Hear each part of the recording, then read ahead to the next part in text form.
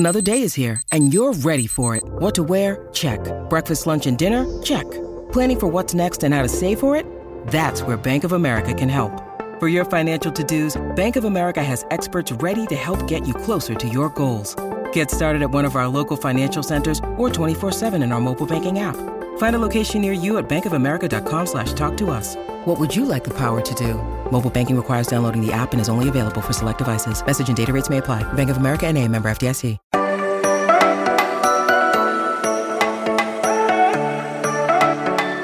Well, hard to believe it's our first full week into the off-season since the Bengals season ended last week, but it's what the off-season's all about. Welcome into another Strictly Stripes off-season podcast edition. Muhammad Ahmad back with you for another week alongside Mike Neislick and Andrew Gillis.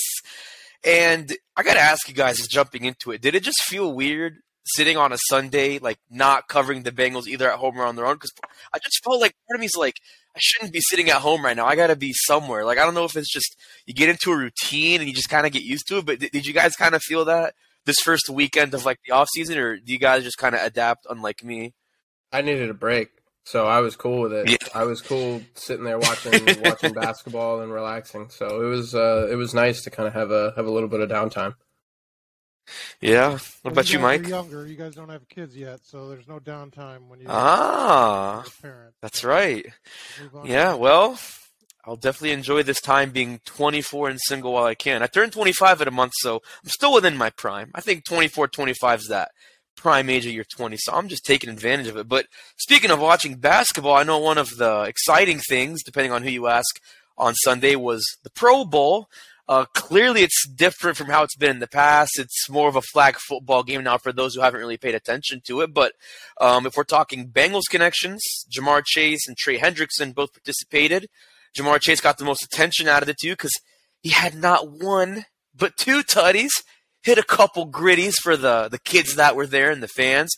I saw that T. Higgins was there. I think he gave one of his balls to T, and Tyler Boyd was there. I think Chidobe Awuzie was there. So gotta have some love from your homies there, which was pretty cool to see. But I don't know if I've asked you guys this on the podcast at least. I forget how long they've been doing the format they have now with the Pro Bowl, but like, what do you guys think of it? Does it really like make a difference to you? Do you like it? Do you hate it? Like, what do you think of the way the Pro Bowl kind of is now, just with the new setup?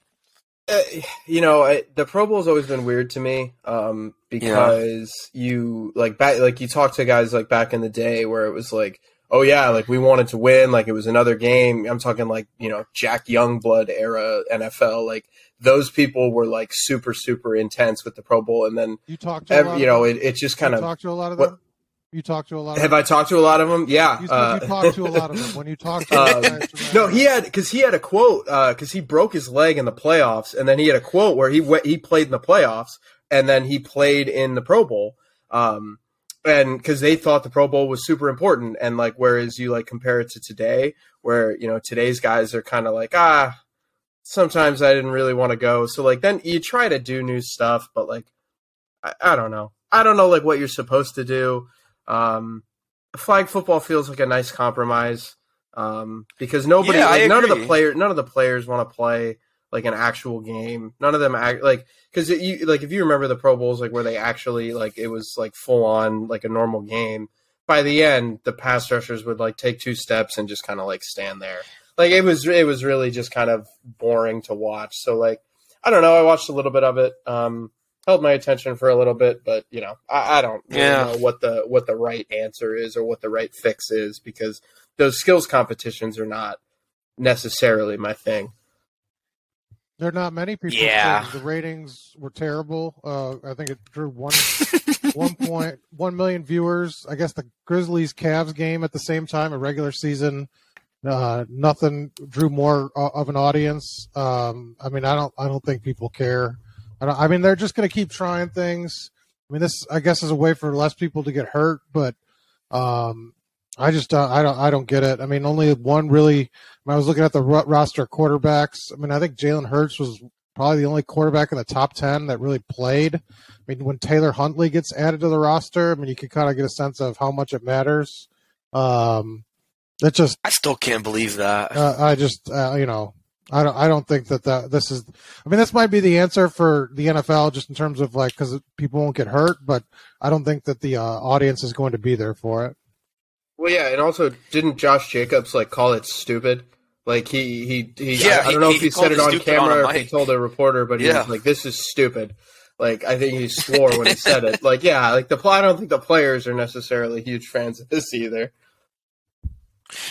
Yeah, I mean, I like what you said, though, about the compromise with the flag football, because I think at this point, like, they know whether you make it flag football or you make it the way it's always been for however long, like, I don't think adults are really going to care. So I think they look at it as, let's appeal more to, like, kids and teenagers, because if you looked on the TV, like, during the skills competitions in the game, like, there was a lot of kids there, and, they're going to be like, oh, I want Jamar Chase's autograph, I want, Myles Garrett's autograph or whatever. Speaking of which, I mean, this is crazy, but like as much as you avoid injury in those situations, Myles Garrett didn't. I guess what happened in Vegas didn't stay in Vegas because he suffered a dislocated toe, according to Mary Kay Cabot, our Browns insider. X-rays were negative, and I guess it happened when he was participating against Brian Burns in the Gridiron Gauntlet, which is one of those like skills competitions. So hopefully it's nothing too serious for him, but I guess other than that, everyone stayed in pretty good shape. But yeah, I think at this point, they're just marketing it towards kids. They're going to market it towards just younger adults because I think they realize you're not going to get like guys our age, 20s, 30s, 40s, and above. I don't think anyone's really going to be into it. And I mean, even the players themselves, like I think Josh Jacobs spoke for a lot of players who probably kept their thoughts to themselves. So yeah, it's interesting, but I think they should just keep it the way it is. Let the kids have their fun for a day and get ready for the Super Bowl, which is only 6 days away from this day that we're taping the podcast, but we kind of talked about the present. Let's go back in the past a little bit. Well, I guess past and present for those who haven't seen. Adriel Jeremiah Green, former Bengals wide receiver, has officially hung up his cleats. He took to Instagram on Monday to announce his retirement, and I think his name speaks for itself. There's a reason why. He's a household name in Cincinnati. He's second all-time in Bengals team history in total touchdowns, receiving yards, and receptions. The only guy ahead of him is also a household name, a.k.a. Chad Johnson Ocho Cinco. So congrats to him. 12 years in the league, 2 years with Arizona the last 2 seasons. The first 10, of course, with Cincinnati. And I'm just going to start with this. I feel old because when they drafted A.J. Green, the Bengals did, they drafted him 4th overall in 2011. I was still like 12, 13 years old. So being a kid, I thought, oh, this is the coolest thing ever. So like, that's probably the equivalent of like what kids that same age, 12, 13 today would have thought when the Bengals got Jamar Chase and T. Higgins. But I think what's also cool about A.J. Green is not just his skills. I mean, his longevity. He played a good bit in the league. He's one of only a few players to catch a touchdown from both Andy Dalton and Joe Burrow. I mean, he's up there obviously with Tyler Boyd and Joe Mixon, who are still part of that era, who are still in Cincinnati right now. But I guess when you kind of think about, I mentioned Chad Johnson in the past, you think about T.J. Houshmandzadeh, you go farther back, you think about Carl Pickens and even Eddie Brown when the Bengals went to the Super Bowl in '88, and then you look today with Tyler Boyd and T. Higgins and Jamar Chase. Where would you kind of rank A.J. Green amongst all those guys? Or how do you kind of assess A.J. Green in the shadow of like all those names I mentioned, just from your all's maybe memories and just highlights that you've seen of him? I think it's 1 and 2 with he and Chad Johnson, and you can kind of pick nits for what you want. I mean, I pulled up some of their stats. Yards per reception, AJ Green 14.5, Chad Johnson 14.4. Like 66 touchdowns for Chad Johnson, 65 for AJ Green. 74 yards a game for AJ Green. He was that 71 close. Yards a game for Chad Johnson. Like they were really, really, kind of neck and neck. Chad Johnson did play 24 more games than AJ Green did. But again, like you kind of look at those two careers, and I mean they're going to go down as two of the better. I don't think receivers, two probably the better, more impactful fan favorite players in Cincinnati. I mean AJ Green was he had a really nice career, and to kind of go back to your point about feeling old, I saw a screenshot on Twitter. Here are some of the first 15 picks of that draft. Cam Newton went first, Von Miller second, AJ Green fourth, Patrick Peterson fifth, Julio sixth, Jake Locker. Oh, I remember those days. Tyron Smith, Dallas went 9th. Blaine Gabbert, J.J. Watt, Robert Quinn, Christian Ponder. Like, there were some really kind of crazy names in there that you can, obviously there's some flops. There's some Hall of Fame players in there. But yeah, it's kind of the end of that era. The guys who kind of came up in that time are starting to leave. J.J. Watt just retired. A.J. Green just retired. It's kind of a crazy world. Well, I think the bigger question, because I think he's clearly number 2 in Bengals history in terms of receivers. It's with an asterisk because if Jamar Chase spends like 3 more years here, he'll surpass almost all those numbers, maybe 4. But in terms of him, he had such a high peak. His first 11, 12, 13, 14, 6 seasons were really incredible, but then sort of fell off a cliff, missed the 2019 season. I think the bigger question is he Hall of Fame worthy? Because he's certainly on that bubble. You can argue that his first 6 seasons were among, like the most impactful, but, really in that back half of his career, fell off significantly. I think he's on that bubble, and I don't know that he gets it. Only 1,000-yard season in that last 7 seasons. 2 of those obviously spent with Arizona. I think there's an argument to be made for him just because of how, impactful he was coming out of, entering the league. But I just don't know if he had the longevity statistically to make it, to match up with some of the better receivers in the Hall of Fame. Yeah, that's a good point. Here are the 5 before him in terms of all-time receiving yards and the 5 after him. So here are the 5 before. Keyshawn Johnson, Stanley Morgan, Gary Clark, Roddy White, Joey Galloway. Then the 5 after him, Mike Evans, going to pass him next year, assuming Mike Evans plays.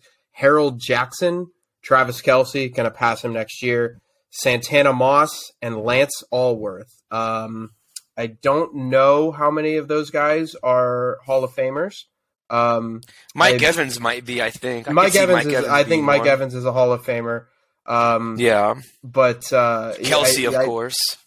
Right. And I think just kind of looking at this list, the numbers don't stack up. I think, you can get into this argument with, like a Matt Stafford where, the end of his career, it's like he won a Super Bowl.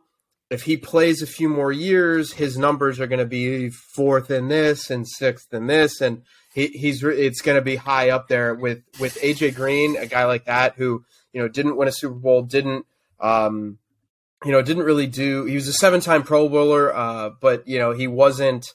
I don't think he was ever really universally considered like the best at his position. He wasn't like a Megatron. He wasn't like a top player in his league. So if you're not that, you need some of the numbers to kind of back up. And I wonder if those numbers kind of hamper him, just because you're going to get passed by some guys in your era. I mentioned like Julio Jones is one of the best receivers ever, and he was in his draft class. So you're just kind of a product of your era because you've got to stand out in some way. And I don't think he is on that bubble though. I don't think he won a playoff game in his career. Obviously not that he didn't. Him. So, I don't know if that matters. He didn't. Like the playoff. I don't know, Andrew. That's a tough one. I think that's going to hurt him a lot. Yeah, you don't have a moment to shine sort of in the postseason. But it's just more data points against him. I don't think that's sort of like the defining thing, but it does stack with you. And I think with receivers, it's going to be harder because the numbers are just going to keep getting better. This is much more of a passing league, so it's harder to stand out as a receiver unless you're something special like a Jamar Chase or Justin Jefferson type, Tyreek Hill, where you're just putting out sort of crazy numbers because that's what even your sort of pedestrian wide receivers right now just rack up numbers.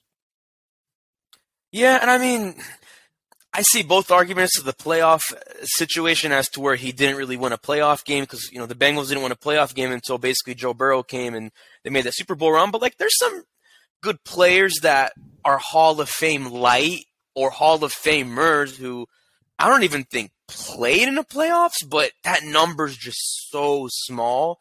And they made up for it by being just like you said, like a Megatron, like a Barry Sanders. Like Barry Sanders, I think, made the postseason only a handful of times.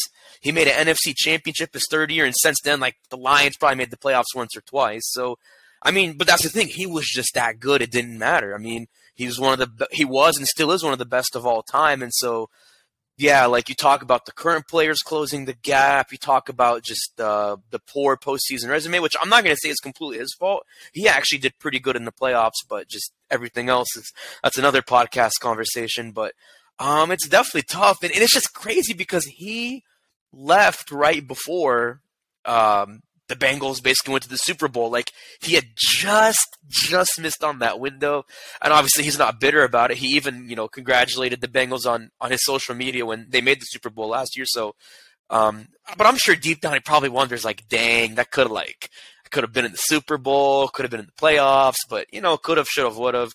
It is what it is. But I don't know if you want to kind of compare him to the now, like, beyond the Hall of Fame debate, which again I think.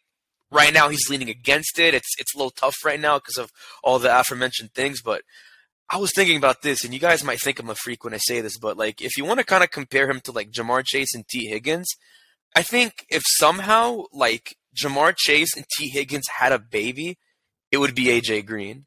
I see, like, so much in both of them that, like, you could literally combine into both of them. Yeah, I know people can't see it. You guys have the looks on your face, but look.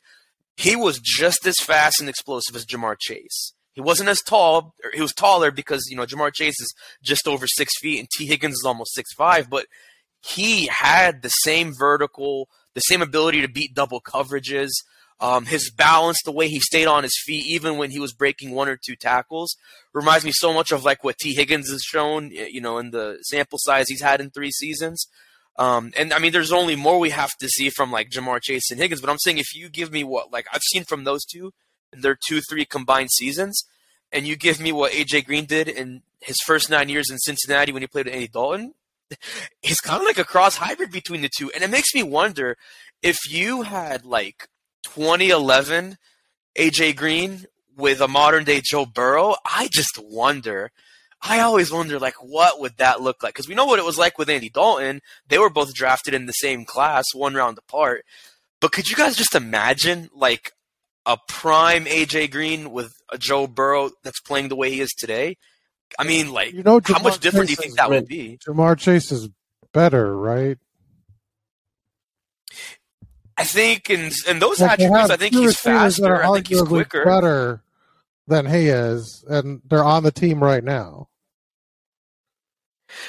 So what if you had A.J. Green and Jamar Chase and T. Higgins, but not Tyler Boyd? So, like, Chase is the number 2 or the number 1, A.J. Green's the 1 or 2, and then Higgins is the number 3. What if you kind of fantasize it like that? What do you imagine? Wait, saying so A.J., Jamar, and T. Higgins?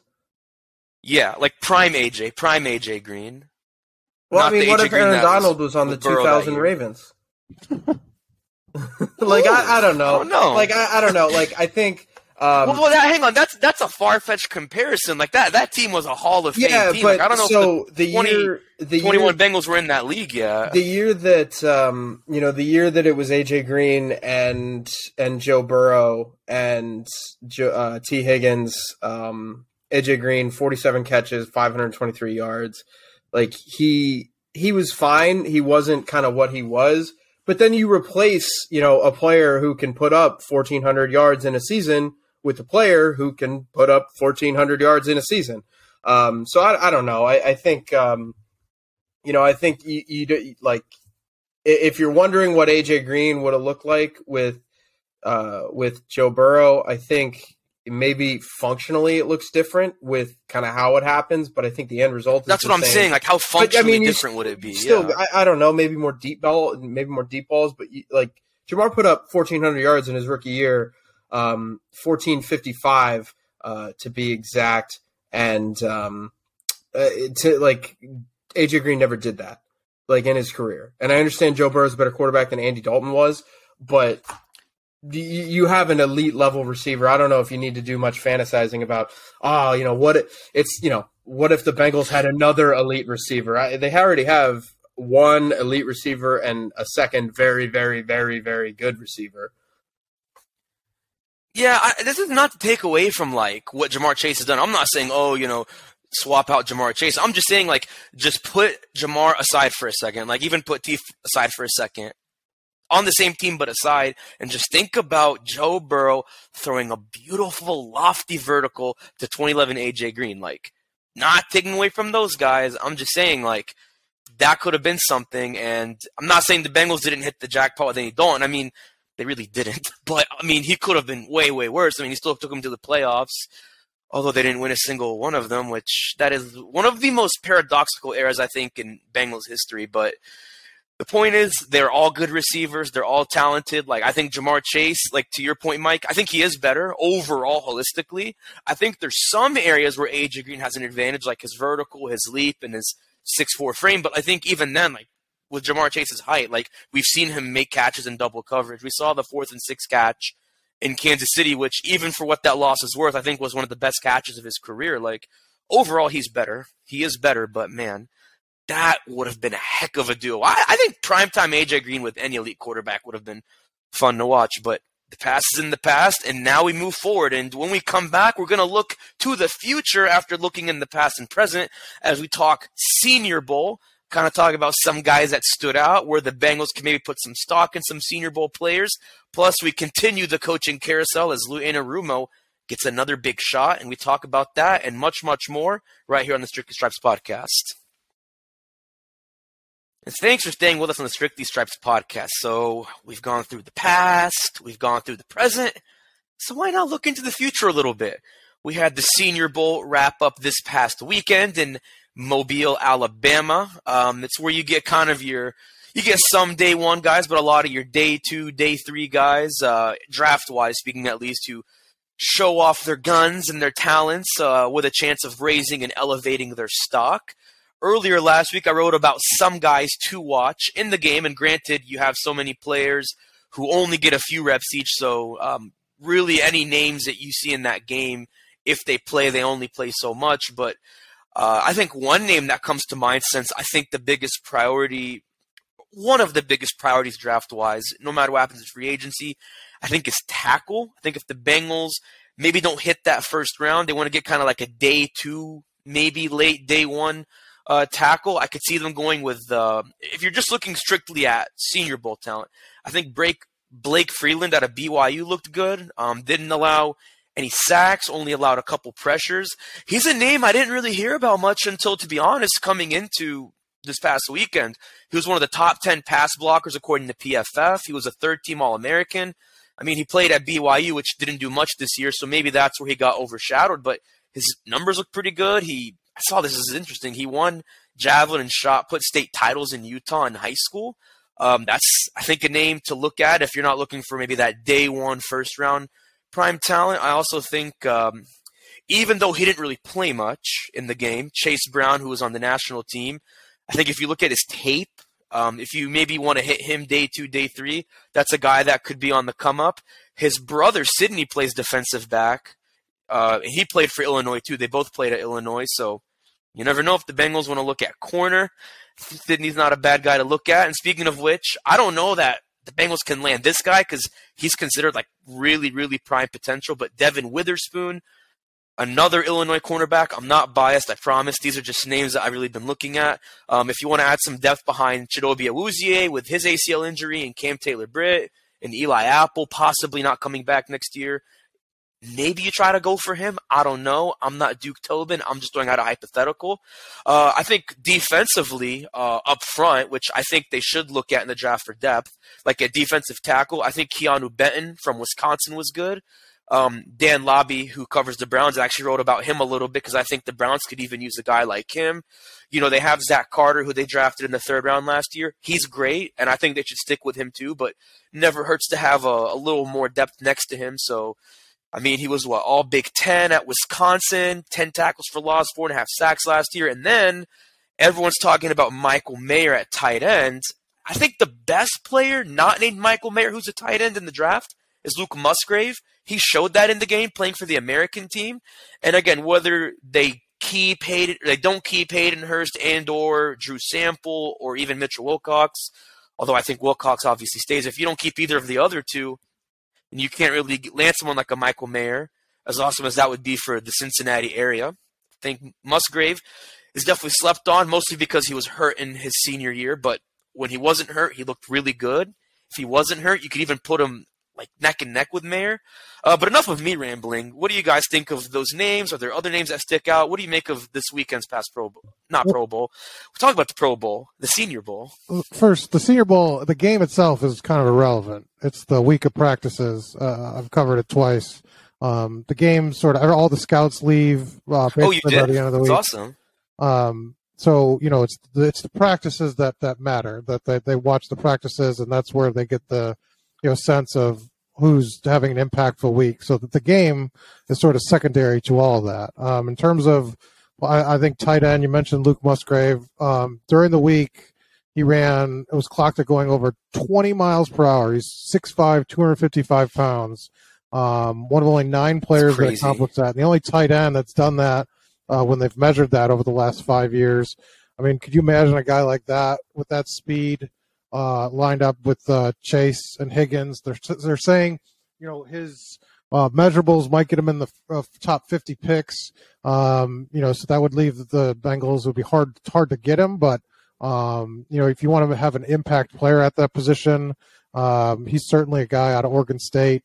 I think he'd be their first round pick ever. In terms of That's having crazy. impact, but he obviously, with tight end being in position to watch, I don't think Hayden Hurst would be a bad option to keep re-sign at a favorable deal if you wanted to kind of focus elsewhere. But he was a guy that I just based on some of those things, the size wise and then the skills really jumped out. Yeah, I've seen. I believe the pronunciation is Cody Malk or Malk. I don't know whatever the kid's name Cody is. Malk, I think, is his from name. North Dakota State. If you're going to go tackle, they obviously liked what Cordell Volson gave him. If you're going to draft a kid who you kind of need to be ready, you don't want to necessarily draft a project because who knows what's going to happen with La'el Collins? Is he going to be ready for the start of training camp, for the start of the season, for the start of preseason? You might have to bring in a guy who is like that. So, I've seen a lot of him, heard a lot about Tajay Spears again, but like Mike said, by the way, the Spears is the running back from Tulane. But again, like the thing that, like Mike said, you have a whole season of tape to kind of look at. You've got 12 games of sample size from a kid's year, maybe 13 or 14. You got previous years. You can kind of evaluate. I don't know if, you're necessarily learning a ton about these guys on the field in a week. So I've always kind of laughed at, Senior Bowl risers and fallers. I think sometimes you can talk to people and, the conversations that you have maybe force a guy to go off a board or down a board or whatever, because NFL coaches get to see what these guys are like in person. You get to kind of have conversations with them and see how kind of their practice habits and things like that. So obviously that's that's obviously kind of something that I've always kind of poked fun at. But, to me, I think one of the unique things about kind of this offseason, I'm glad Mike mentioned tight end. I wonder if this offense, instead of, if you're not going to look at a tackle, if you don't try and add a tight end that can block, because you can talk about the Bengals tight ends and, Hayden Hurst is, he really gave you a lot, and you're going to get, Sample back, and you're going to get, maybe bring Mitchell Wilcox back. Like there's guys you could bring, but none of them are like plus level blockers. Everybody talked about Hayden Hurst, improving as a blocker, but I don't think blocking is what he's ever really going to be known for. So I wonder if you don't kind of try to run more 12 personnel, things like that. So tight end, I think, is kind of an interesting way around not drafting a tackle, at least in the early rounds. Like if you're not going to draft a tackle, second round, third round, I think adding a tight end would kind of give you a little bit of help. Makes it a little bit easier on those guys if you have a guy who's a pretty good blocker that can chip defensive ends like TJ Watt and stuff like that. So, a tight end that got interesting reviews during the week with fits sort of that skill set and is probably a better pass catcher than Mitchell Wilcox is Payne Durham out of Purdue, 6'5", 258. one of the stats that jumped out, I was reading about him, was that the quarterback rating when he's targeted is 116.8. But he's a very good inline blocker and really impressed some scouts this week during practice. So he kind of fits that mold and probably somebody you don't have to obviously take in the first round. It'll depend kind of what they want to do. At one point I missed, but Oregon State's had first-round draft picks. He'd be the first one since 2014 and only second one in the last 20 years, Musgrave. So still rare, not as rare as I mentioned, but misspoke there. But what do you guys think in terms of defensively? I was looking at the contracts and, Trey Hendrickson's contract now, the dead cap number is really low the next 2 years. And his cap hit is really high if they keep him. Trying to get a pass rusher this year to sort of develop him to, eventually kind of line up their replacements. One guy in the Senior Bowl this week that kind of drew attention was Will McDonald from Iowa State. Had kind of a crazy resume out of there. One of the 34 sacks, Big 12 career record. 34% of his tackles were for a loss. Size-wise is very different. He's kind of like I heard described as like a small forward, kind of lean. But developing a guy that could kind of take your place of Trey Hendrickson, who would seem like a likely cap hit, next year, maybe not this year, but and they need more pass rush. I feel like. Yeah, I kind of like that just generally because I mentioned that offensive tackle. Like if you're going to pick one, depending on what La'el Collins' health is, and Jonah Williams was kind of banged up this year, you might need a guy to play immediately. Defensive end, you don't really need to do that. So I kind of like that, just from I guess 30,000 foot view, because you've got Hubbard and Hendrickson, and then you've got Osai and Sample behind them. You feel good about kind of where you're at defensive end. So if you want to draft a guy who maybe is a little bit raw, you could kind of develop. I think that would be a really, really nice approach to this because, good teams, they draft best player available, but they also kind of look at where their team is at and what you need. I mean, the Bengals right now, you don't really need a defensive end to come in and start. It's okay if you have to take a project. And I think that's kind of a nice little way around kind of adding defensive ends and kind of stockpiling yourself for the future. Yeah, I agree with that. That's a good point, Mike. I'm actually glad you brought that up because, Hendrickson's contract is through the 2024-2025 season. So got 2 years left, but he is expensive. He's shown why he is. I mean, he's a Pro Bowler for a reason, and he set the franchise record for sacks in a single season. So he's been worth the money, but I mean, when you're in the Joe Burrow contract extension era, like, you got to think in the long term. So, yeah, I think you can definitely plan for that and kind of, like Andrew said, get a project out of it, develop someone like that next to someone like Joseph Osai. You still got Sam Hubbard for a good bit because he signed an extension last year. So Sam Hubbard's locked down for the next couple of years, and he's playing some of the best football he's played in his career, even withstanding injuries. I think this Freeland kid I mentioned out of BYU, he's not really much of a project. I mean, I know Pro Football Network, the assessment they had is he kind of brings a nice mix of raw speed, power, and athleticism. He reminds me a lot of Cordell Vosen, like you said, because Cordell's about 6'7", 6'8". Freeland's just a quarter inch under 6'8", 320 pounds. So, if his stock only gets higher and higher, and they like his tape, like I mentioned, the Pro Football Focus grades and whatever else they see. I'm assuming BYU will have a pro day, and he has a good pro day. He has other showings. Maybe he gets invited to the combine. I think you can definitely make a case for him there if you want to build around tackle, and then say whatever happens to La'el Collins, Jonah Williams. You got guys you could put in there. And then with running back, we'll just kind of have to see what happens with Joe Mixon. But even then, I think you still want to have depth behind him because, Mixon's not going to be around forever either. He's got 2 years left on his extension that he signed 2 years ago. So always good to plan for the future. To wrap up with the future, for those who missed it, Lou Anarumo is one of 3 known finalists for the Arizona Cardinals head coaching job. He will be getting a second interview this week. I know Mike Kafka was one of the other of the 3 finalists for that job. So it looks like things are getting pretty serious here for Lou. Sweet Lou, as I like to call him. So I haven't seen the updated odds on the Arizona Cardinals head coaching job candidates or the Colts, because I know Brian Callahan just had a second interview, but kind of two parts here.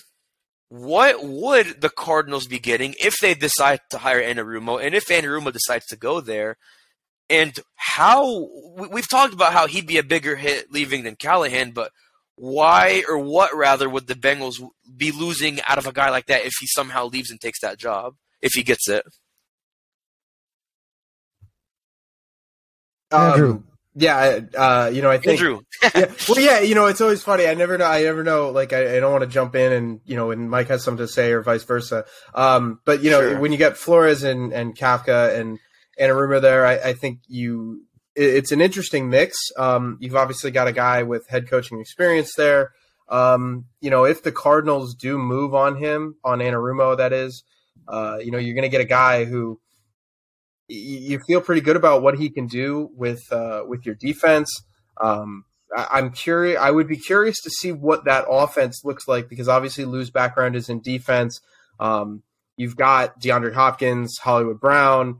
I really like that tight end. They have Trey McBride. You got Zach Ertz. Obviously, Kyler's coming off a knee. Like, you've got some interesting choices there offensively. So I think that if you get the right coordinator in there offensively, you could really do some good things, because defensively, I mean, you kind of look at their depth chart. I like Isaiah Simmons. I still think, you can do a lot of really, really, really cool stuff with him, but JJ Watt's retiring. There's not a ton of guys on that list that you look at and go, this is a solid player. This is a solid starter. This is a plus starter, whatever you want to say. Like, I think that you really kind of need Lou's expertise there defensively. So I think that that's kind of what makes him attractive. But again, Brian Flores has done this. Like, Brian Flores coached in Miami when they were quite literally trying to lose, and he turned that team around. They won like 5 games. I think they won like 5-11. That first week of the year, I think they lost to the Ravens like 59-10 or something like that. Like, the guys didn't want to be there, and they ended the season by beating the Patriots in New England. Brian Flores can coach a team that isn't necessarily supposed to be very good. So, I think that, you've got those would be kind of my two favorites, Anarumo and Flores, just kind of looking at the outlook of the team. But you need a guy who's going to be able to handle Kyler, because he's your franchise quarterback, and frankly, he's your franchise.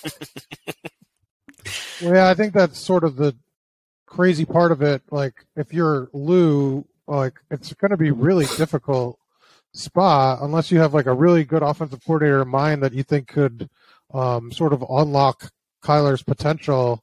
Because, I mean, he's locked up now through 2028. His salary, and cap hit is insane. So, it's they go as he goes. And obviously, you had an offensive-minded coach that he sunk, essentially, because they couldn't get along and he couldn't get him to focus and sort of dive in. And so are you really going to – you can't move on from him. So you have to decide that he's a franchise quarterback. Yeah. And comparing him and Joe Burrow in terms of like their emphasis, all Joe does is eat, sleep, and breathe football. Do you want a guy that doesn't have that? And, you saw what it takes to win, but these jobs are very rare. But, to go with a defensive-minded coach, I think would be very strange for Arizona. And I think his tenure would be successful or not based on his offensive coordinator hire. I think you need to hit a home run with that right up the bat, or you're going to be, I think, in trouble. I think it's a tough landing spot for a defensive-minded coach just because of all that. Yeah, and I agreed on that, because you look at kind of where the roster is right now. 2023, Kyler Murray has a $16 million cap hit. He's under contract through 2028. So from 24, 25, 26, 27, and 28, here are his cap numbers. 51 million, and there's a little bit of change here, but 51 million, 45 million, 55 million, 43 million, 46 million. This team is invested in Kyler Murray. This team is ready to, and you can't really get out of that for the first 2 years. So like, you're going to have $33 million in dead money if you get out of him in 2025. So like, that's not a place you want to be. So again, it matters, like Mike said, because if you you could make the greatest offensive coordinator hire in the world, but what's to stop that coordinator is not going to leave after 2023? Like, you've got to believe in your heart of hearts that Kyler's the guy, and you've got to have a plan for him if you're going to take that job.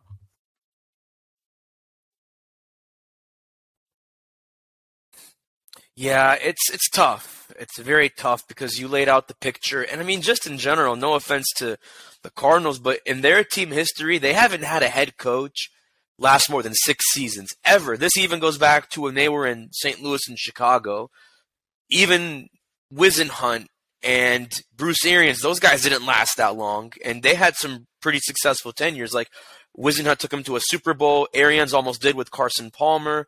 So that just tells you a lot. Again, no offense to them, but like, it's just not. They're kind of like what the Bengals were up until Joe Burrow kind of changed the face of that team. Like, they just didn't really do much, and I don't personally have that much faith in Kyler, which is why I would definitely be worrisome about whether it's Mike Kafka or Brian Flores or Lou Anarumo. Like, can you really make it work even with a home run coordinator?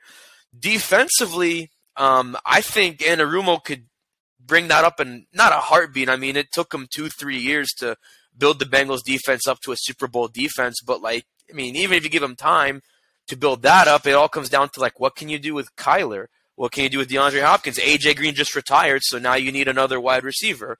That's probably going to be one of their draft priorities, especially now that he's done. So, honestly, if I'm Lou Anarumo, like, hearing what you guys said and just my own perception of the organization and Kyler Murray, I don't think that's a job you take. I think it's a great experience for him that he's getting that recognition, that he's a top 3 finalist, and that's good for him. He's very, very well deserving of it. I've been saying this for like months now, but I don't think Arizona's it.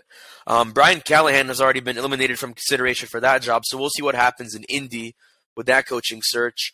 I think, not jumping to conclusions here, but to kind of wrap with this, I mean, if somehow things get serious with Indy and Brian Callahan, I don't think that'd be a bad spot. I think if he's confident they can draft a good quarterback and they can work with what they've got and maybe make some moves in free agency, I don't know. I don't think, again, just like with Zach Taylor, it wasn't an overnight thing. It took Zach Taylor 2 losing seasons and the top overall draft pick to get where they are, but, like, give the Colts maybe 2-3 years, assuming Callahan's under the wheel. Like, I don't know. I mean, it wouldn't be the worst spot in the world, but yeah, Arizona, I mean, good luck to whoever takes that job. I genuinely wish them my best because, man, I just feel pain thinking about that. That hurts. But we're going to end on a good note, which is that this week we're going to kind of wrap up the regular season looking at different positional groups from quarterback to wide receiver all the way up to the defensive secondary, how they did, how they'll fare next year, and why that is, plus much, much more on free agency and our predictions for what's going to happen in over a month. But once again, for myself, Andrew Gillis, and Mike Nizick, I'm Muhammad Ahmad. We'll see you tomorrow, and make sure you sign up for Cincinnati Football Insider. Go to cleveland.com/Bengals.